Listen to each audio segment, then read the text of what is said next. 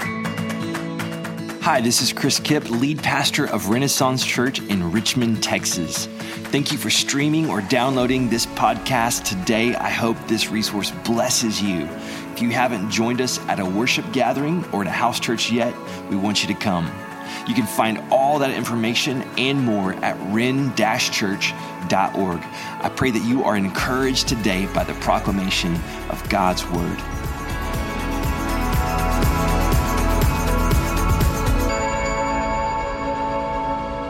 What an awesome time for us as a church this morning. If you are a part of our volunteer team that's in the room that just helped us over the last day and a half, and you band and include this, can you just raise your hand for us? All of you that have been helping, raise them up high so we can all see. Can we thank these people for their service? I tell you, this church planting thing is a team sport, okay? None of this would have happened if it was just me. And so I just want you guys to know I'm so grateful for the team that's been here. Mrs. Nels, can I recognize you real fast? Can you just stand up for us? She's the principal of this school and has just welcomed us so warmly. All right, if you're a teacher at this school, would you mind standing for us just real fast? If you're a teacher or faculty member, staff member, thank you so much this morning. Awesome. I have 3 children that go to this school, and we have just been blown away just by the family that is already here at this school, a sense of family. And we have felt so warmly welcomed just as parents, and then now as a church, they have just flung open the doors for us and embraced us. We got about 30 handwritten notes from the teachers and Miss Nels and her team just welcoming us here. And so it's been such a blessing to be a part of that here this morning. So what an awesome place. This is the first church to meet here in this place. So we're breaking this place in as a church, all right? So this is great. I want to give you all this morning just a little sense of who we are as a church, and then we're going to look at some scripture together. 5 years ago, I was praying. I was up late one night. I was praying. And I just had a sense in my heart that there was something else and something more that God was calling me to do. I was a worship pastor of a church, a successful church in Round Rock, Texas. And if you've been to Round Rock, it's hill country. It's beautiful. I've got family there. Just an awesome place. And yet deep inside my heart, I was like, there's something else. This isn't it. And so I began to pray and just pour out my soul. And that night as I was praying, and I call it emotional vomiting, where you're just sort of like before God, just telling him everything that's going on inside of you. Not that he doesn't already know, but there's something therapeutic about saying that out loud. And so I began to pray. And then at the end of that prayer, I said, Lord, what do I do? And this has happened to me just a handful of times in my life where the Spirit of God has spoken so clearly, not audibly, but very clearly in my soul. I heard him say, plant a church. And I said, what do I call it? Now that's a silly second question, okay, when God speaks to you, but that was my second question. So I'm just being vulnerable here this morning, and very clearly I sensed the Lord say Renaissance. And I said, Lord, what do I begin to pray for now? And what he gave me was a vision of a church that was built on smaller groups that we call house churches, that would be multiplying. And as another leader said this week that I heard, he said, loving their way into every dark corner of our city. So we want to be a church that's on mission. This gathering is really a place for us to get filled up, to get inspired, to be reminded of who God is and what he's done and what he said, to be reminded of the founder, Jesus. And then we leave this place and we go out and we begin to love our way into every dark corner. Right now we have 3 house churches that meet. I have one that meets in my house on Wednesday nights. You're coming to my house, right? You're welcome. I'm inviting all of you. You can come. We have the Zach and April Lambert are leading one. Go to that one. We also have one for young adults that's meeting. So those that maybe are younger and maybe you have kids or you don't have kids quite yet, but it's just you're in that church. Awesome group to be a part of. So God's given us a vision to be a multiplying church. And I prepared a statement for us this morning that just a sense of identity for us. And I want to read that statement to you this morning. We are the church. The church is not a building. The church is not a time slot on Sunday morning. The church is God's people who have been reconciled by Jesus for God's glory on God's mission. The church is not an it, it's a we, it's an us. We are the church, the people of God. And so as a church, we can do church in a school, and it's cool because we're the church, right? Not the building. We are Renaissance. We are a people of renewal. God is renewing us in all of life, and we are advocates and ambassadors of his renewal, spreading the message of his Son in all the earth. We have a mission statement that we felt like the Lord kind of formed this process, and it's this, that we exist to glorify God and to make disciples. That's what Jesus said. Remember when he left? Hey, go make disciples. That was his call. Glorify God and make disciples by bringing the gospel, the seed of renewal, every part of our heart. Every part means like all of us, all of every part of our heart, every part of our being, all of life in our community and in all the earth. We want to see his message ring out from us right here in good old Richmond, Texas, to the ends of the earth. That's our mission. That's what we're about as a church. And so I'm so excited that you're here. What we're going to do this morning is we're going to jump right into Jesus, okay? We're going to look at an instance of Jesus speaking, and we're launching this series called I Am, Jesus in his own words. I thought it'd be important for us as we begin this church that we go back to the founder and we're reminded of what he said and what he did. I don't know if you guys are hunters, if any of y'all have hunted before. I'm not a huge hunter. I don't want to offend anybody who's like totally anti-hunting, okay? But I have friends with ranches and all that fun stuff, and every now and then they'll let me come along with them.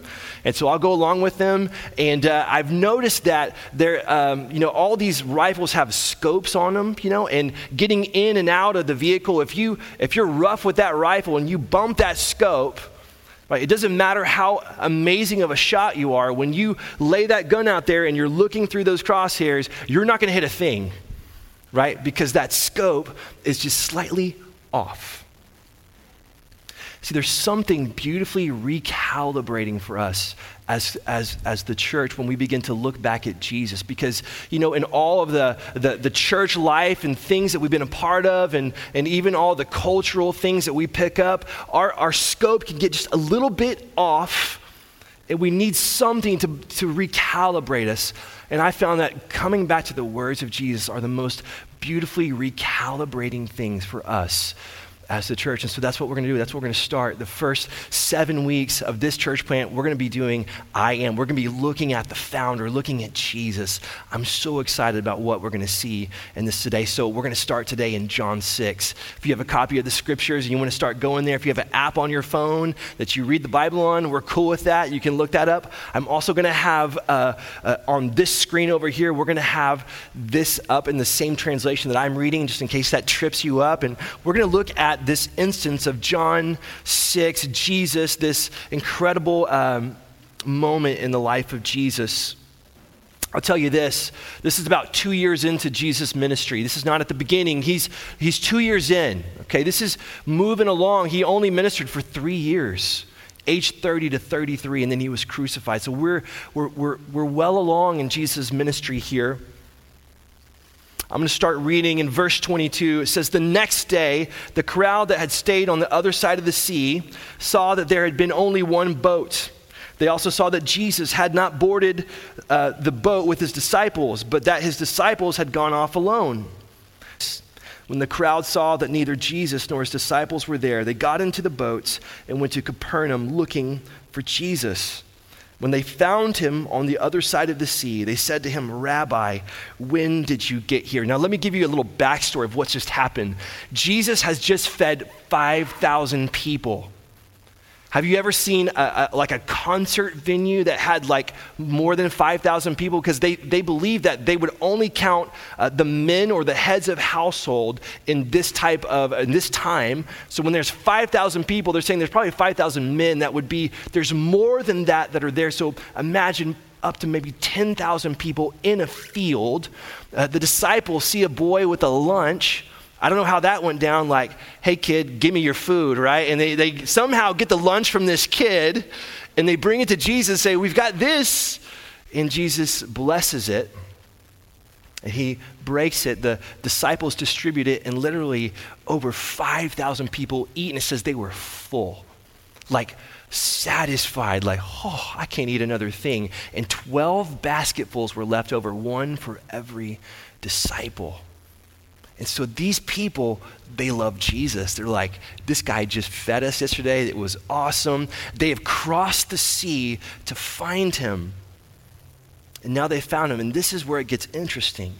Jesus answers, truly, I tell you, you are looking for me not because you saw the signs, but because you ate the loaves and were filled.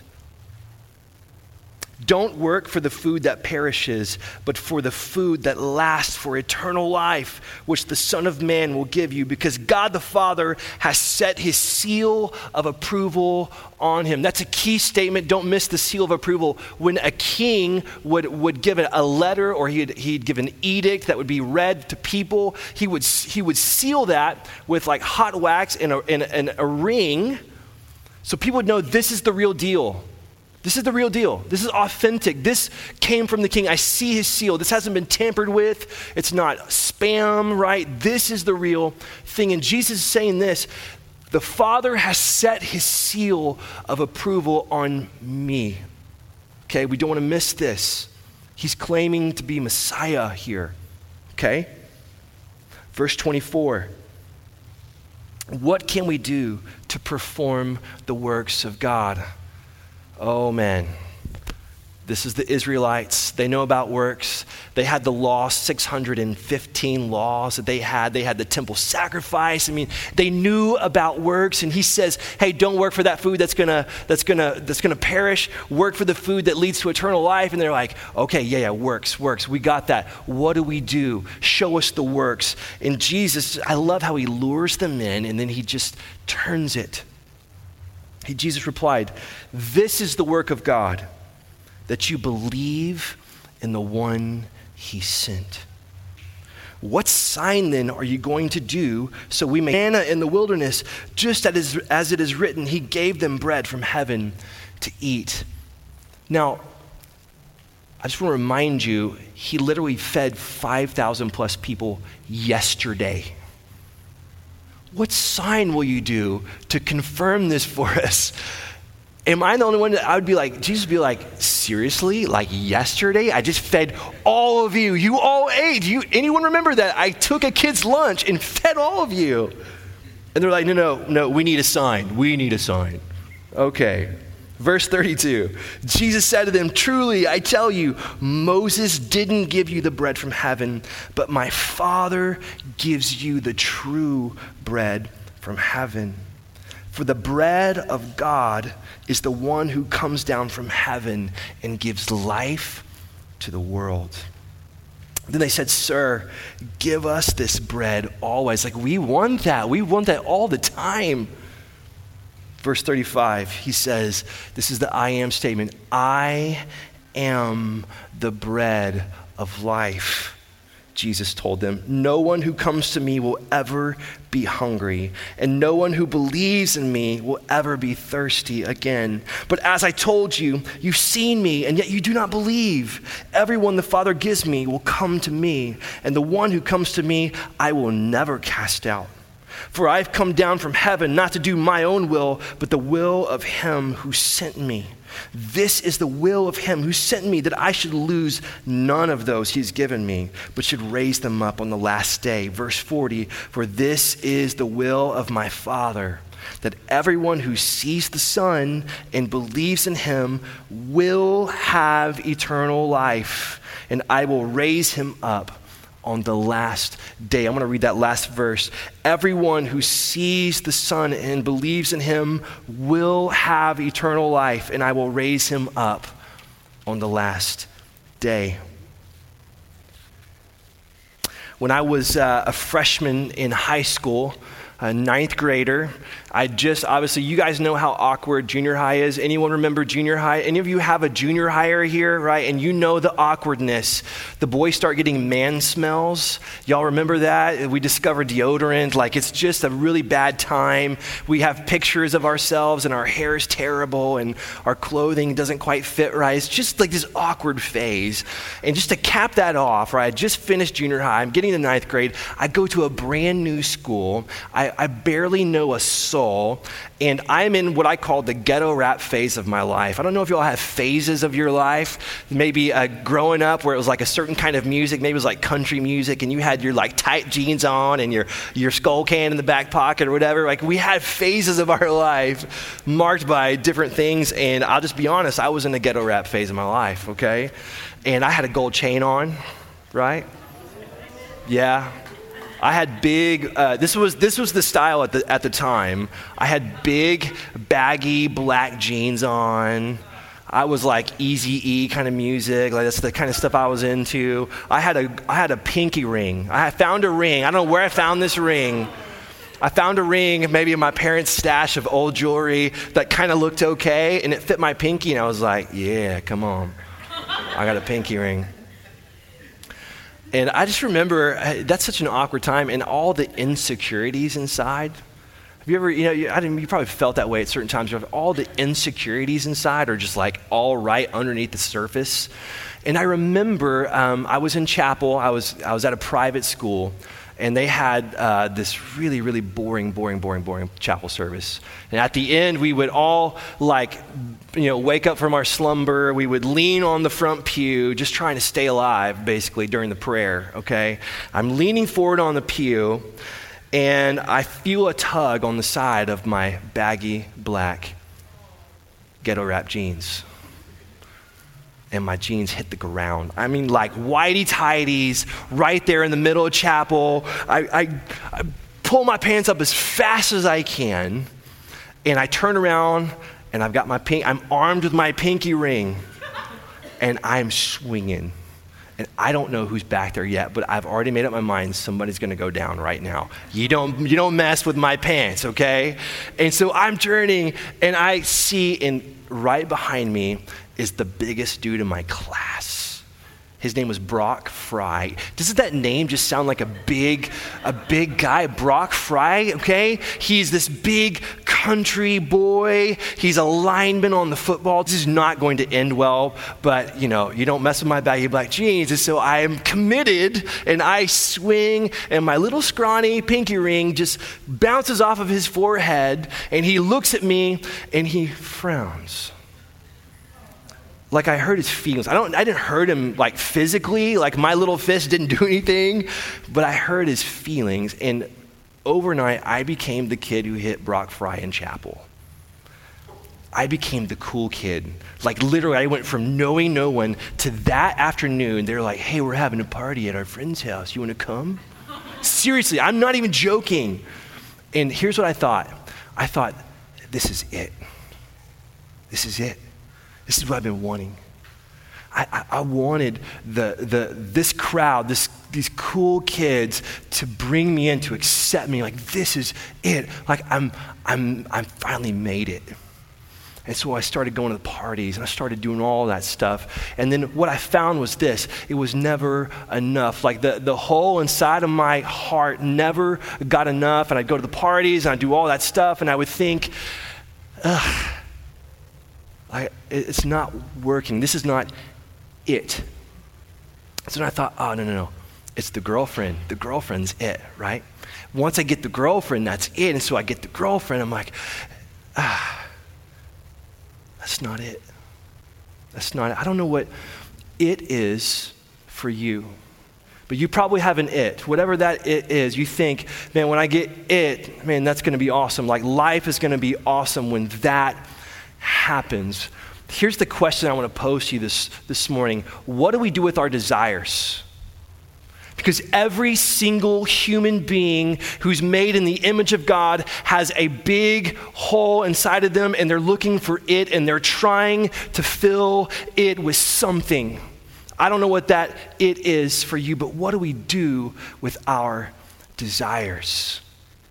Jesus speaks to us today about desire. He's talking about bread.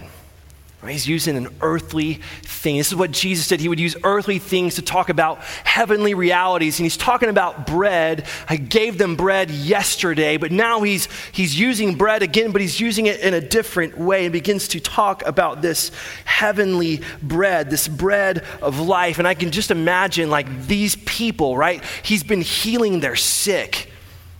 I mean, imagine in a time when there were no hospitals or doctor care, and you bring your child out or your sister or your mom out into this field where this Messiah Jesus has been ministering, and he heals them. Like blind people get their sight back. Right? People that had been bent over get straightened up. I mean, we see these stories over and over again, and now he's feeding everybody, and they're thinking, this is it. Like, we found it. This is the one. Finally, Israel's day has come. This is our time. He's our king. And right at this moment, when the crowds are getting so excited about Jesus, this awesome wonder maker, Jesus begins to turn the tables. He begins to shift the conversation to something a little bit deeper than the bread, and even a little bit deeper than the healings. He begins to talk about this bread of life. In verse 34, it said this. He talks about the bread of God, right, who comes down from the heaven and gives life to the world. And they said, "Sir, give us this bread always." And he says, "I am the bread of life. No one who comes to me will ever be hungry, and no one who believes in me will ever be thirsty again." Now, you and I use the word life, like we talk about bread of life, and we use that in English, and that word has a lot of meanings. It's like the word love and lots of words that we use. And so we say, hey, how's your life? And you might say, oh, I'm fine. And then when if your child almost drowns or something, we say, is he alive? And those two words have two very different meanings. This is kind of a moment in the Greek that we see where the word life has multiple meanings. And the word life that would be used for like physical bread would be the word bios. That would have been like biology, physical bread, like bread that makes us healthy and it fills our stomachs and it makes our bodies work, right? That would be bios, life. But Jesus uses a different word here when he says, I'm the bread of life. In the Greek, it uses the word zoe. You probably know what that means. That means life. Like we name our daughters Zoe and he says to them, I am the bread of Zoe. Zoe would be this life full of meaning, this life of exhilaration, a life of joy. Right? The kind of life worth living. Doesn't that just saying that out loud sounds wonderful, doesn't it? A life worth living, a life that feels like there's some significance, right? There's something meaningful, something deep. It's like you found it. Zoe, bread of life. And here's the first point that I want to make to you. If you're taking notes, this is it. Jesus is the bread of that kind of life.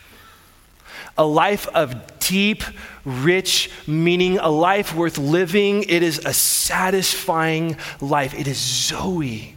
It is joy.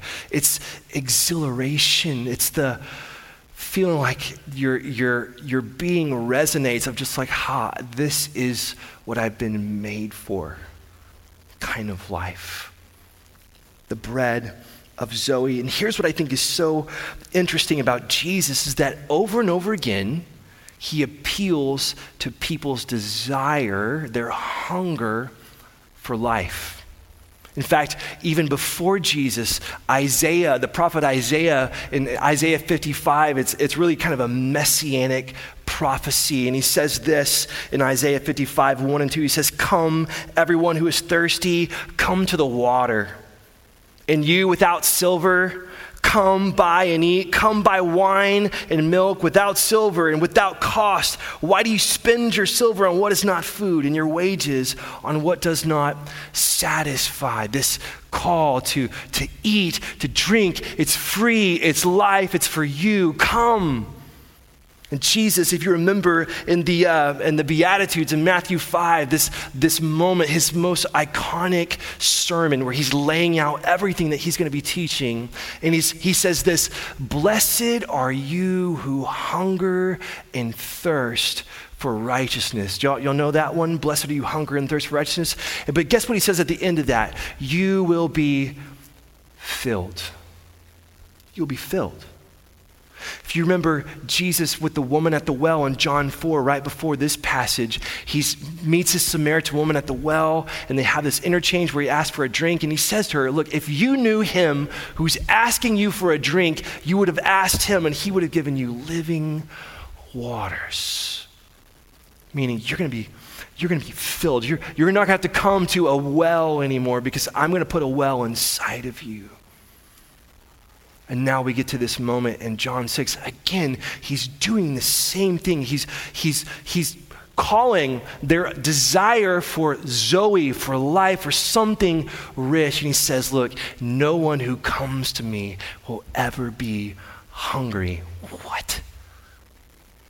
No one who comes to me will ever be thirsty. That's amazing language from our founder, Jesus, a life of Zoe.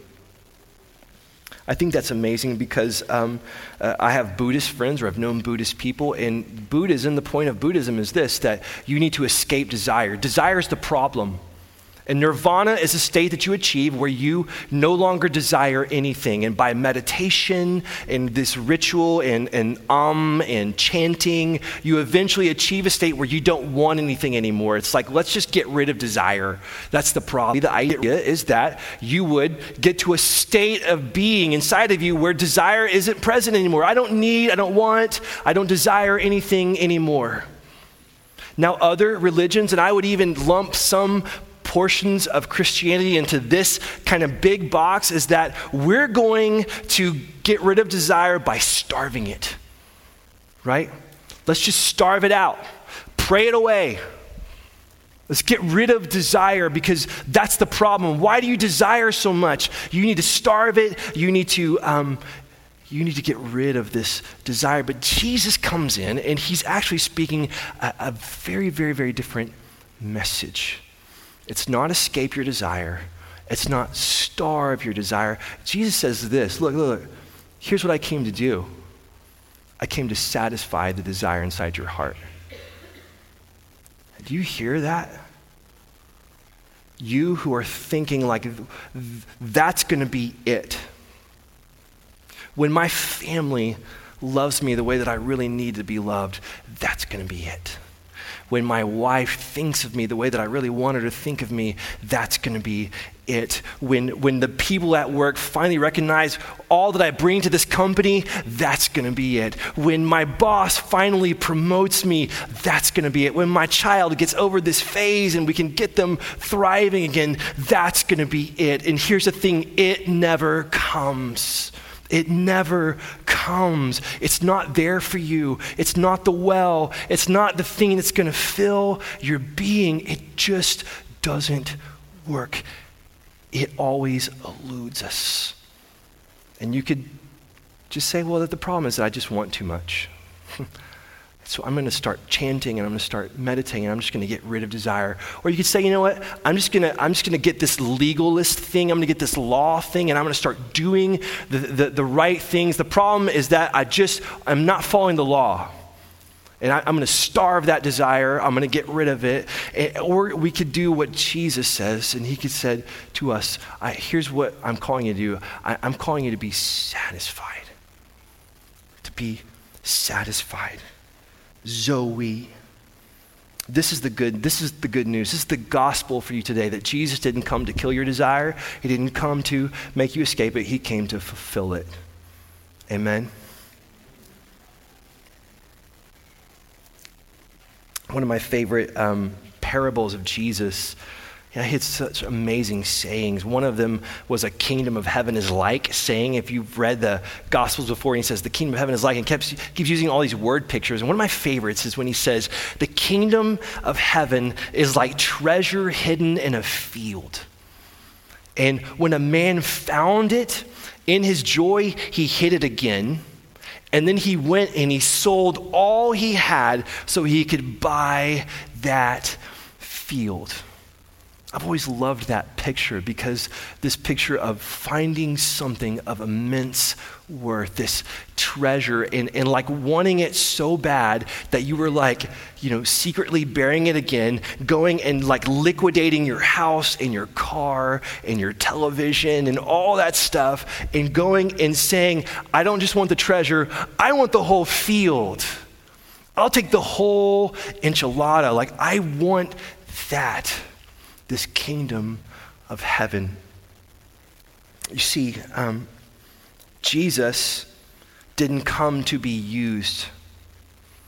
Jesus came to be treasured. He didn't come to be used. He came to be treasured. These people, they saw Jesus, this crowd, and they think, bread. Bios bread. That's wonderful. I want Bios bread. I need bread. I'm hungry today. I would love, where's Jesus? I want to find, that meal yesterday was fantastic. The fish was really good. Like, where is he? Let's go find him, right? They're looking for bread. And Jesus calls them out. He says, look, I know why you're here. You're not here because of the signs. You're not here because you're believing. It's not because faith is growing. You're here because you want bread. You were full yesterday and you liked that feeling. And here's the deal. I don't have any more bread for you. But I have bread for you. I don't have any more bread for you. I'm not going to be your Wonder Maker meal ticket and just, here's more food, and here's a few more dollars, and here's a few more this and a few more that. That's not why I came. It's not for bread. I came to give you bread. Zoe. Bread of life. He didn't come to be used. He came to be treasured. We have a value here at Renaissance Church, and the value that we've said it this way, it's relentless devotion. Relentless devotion.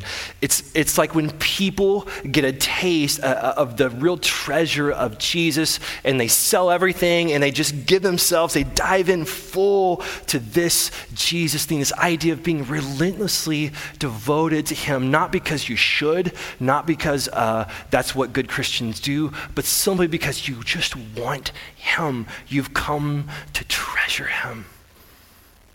And that's my prayer for you. I don't know where you are today, that you would begin to treasure Jesus. Because here's the thing. When I found Jesus, I was entering my senior year of high school. So I'd spent 3 years of going to the parties and doing all the stuff. And I had girlfriends and all that. I mean, it was, in the world's view, it was awesome. It was awesome. It was it. And deep down inside of me, I knew that wasn't it. And then I heard a man named Dean. I was sitting in a small cabin in Colorado. I'd come to a camp because they were going to have rock climbing, and I thought, that sounds awesome. I'm going to go climb a mountain, and it's going to be so much fun. And I could come home and tell everybody, I climbed a mountain in Colorado, right? And I just thought that's why I was going. And I get there, and I'm sitting Indian style on a floor. This was a primitive camp. You think this feels primitive? Let me tell you, this was primitive. We were sitting on the floor, Indian style. His wife was this granola Colorado woman, and she was playing that guitar, and we were singing these Jesus songs in a circle, and I experienced something for the first time. It was called the presence of God. Like the very, very real nearness of God. I don't know if you ever felt that before. Like when oh, wow, this is real. Like this is for real. This God thing is real. And then I heard Dean sharing about Jesus. And it wasn't like all the sermons I'd heard before. There was passion passion. There was something real inside of this man, like a fire in his bones. And I thought, this is it. This is it. I gave my life to Jesus. And here's the thing. There have been times where I felt like, oh, no, that's it, and that's it. But I'm always reminded of the deep, deep satisfaction that I have inside my being. Like the stuff that I used to want so bad, it doesn't pull at me like it used to, right? It doesn't shape me. It doesn't fill me. It doesn't do anything for me because I've found someone who is actually enough. Like enough for that big space inside of my being that once I finally found someone who actually has the ability to fill that space. And here's what I want you to know, that God made that space inside of you so that he could fill it. And here's how he fills it. The work of God is this, that you believe in the one he has sent. It's not working to work, to perform, to work again, and to do some more works. The work is this: stop working, start believing. Start believing. So here's what I want to call us to this morning. I had a picture in my mind as I was preparing for this of, I don't know if you guys watch Food Network, or you, if you're a foodie and you go to like nice restaurants. I'm not talking about Applebee's. I'm talking about like something nice, like a wonderful steak. If you go to like a really expensive steakhouse every now and then, like I've had a few moments in my life where I got to go to the steakhouse, and like that's amazing. And I don't know what your favorite kind of food is, but let's just say that whatever your favorite kind of food is, the master chef of all master chefs for that kind of food says, hey, I want to bring you into my house. I'm going to cook for you. And you're like, yeah, I'm coming to that, right? So you go to this guy's house, and the master chef is there, and you walk in and you smell it, right? You walk into the kitchen. It's like the smells are just so good. And you get in there, and he's putting the food on the plate, and it just looks beautiful, right? The presentation is wonderful. And then he sets it in front of you, and then you grab your fork, and he's like, no. Stop. No. Let me tell you about this food. And he begins to tell you about the food. And he tells you about the ingredients of the food. And then he begins to educate you on why this spice with this kind of meat and all this kind of stuff, why this creates the most amazing, burst of flavor in your mouth and all that kind of stuff. And then he begins to tell you about how he started cooking and how his love for cooking happened. And he just starts talking about it, and you're looking at the food. And at some point, you're going to get really, really frustrated. And you're going to say, like seriously, shut up. I need to eat this food, right? Am I right? Here's the thing. Bread was made to be eaten.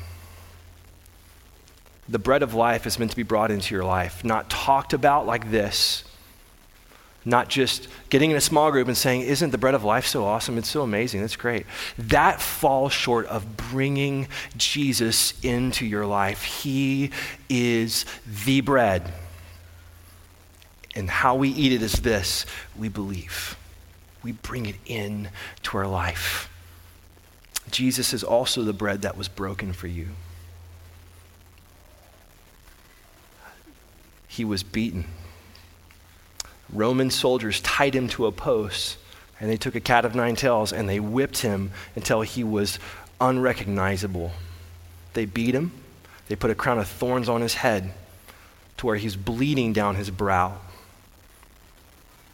They crucified him on a cross. They nailed these massive spikes into his hands and into his feet. And all that happened for you. Because you and I have done stuff that's wrong. We've said things, thought things, done things. Our attitudes, we're more sinful than we want to realize. And someone had to pay the penalty of that sin for God to be able to wrap his arms around you again. And Jesus did that for you. He did that. That really happened. He also rose again 3 days later so that you could experience Zoe, fullness of life. Him living inside of you, the one who is enough. And so here's what I want to call us to today. If you're a believer who's just, the scope of your life has just gotten a little bit off, you've been looking for it again, and I just want to remind you, whoa. He's it. He's enough. If you're in this room today and you don't know about Jesus, you're not so sure about him, you're investigating him, you're curious about him, here's what I want to call you to eat the bread of life, to believe in him, to put your faith in him, to put a stake in the ground this morning that says, I have decided to follow Jesus. I want to give you that opportunity this morning. Let's pray together. Thanks for listening to this episode of the Renaissance Church Sermon Podcast. To contact us or find out more information, visit ren-church.org.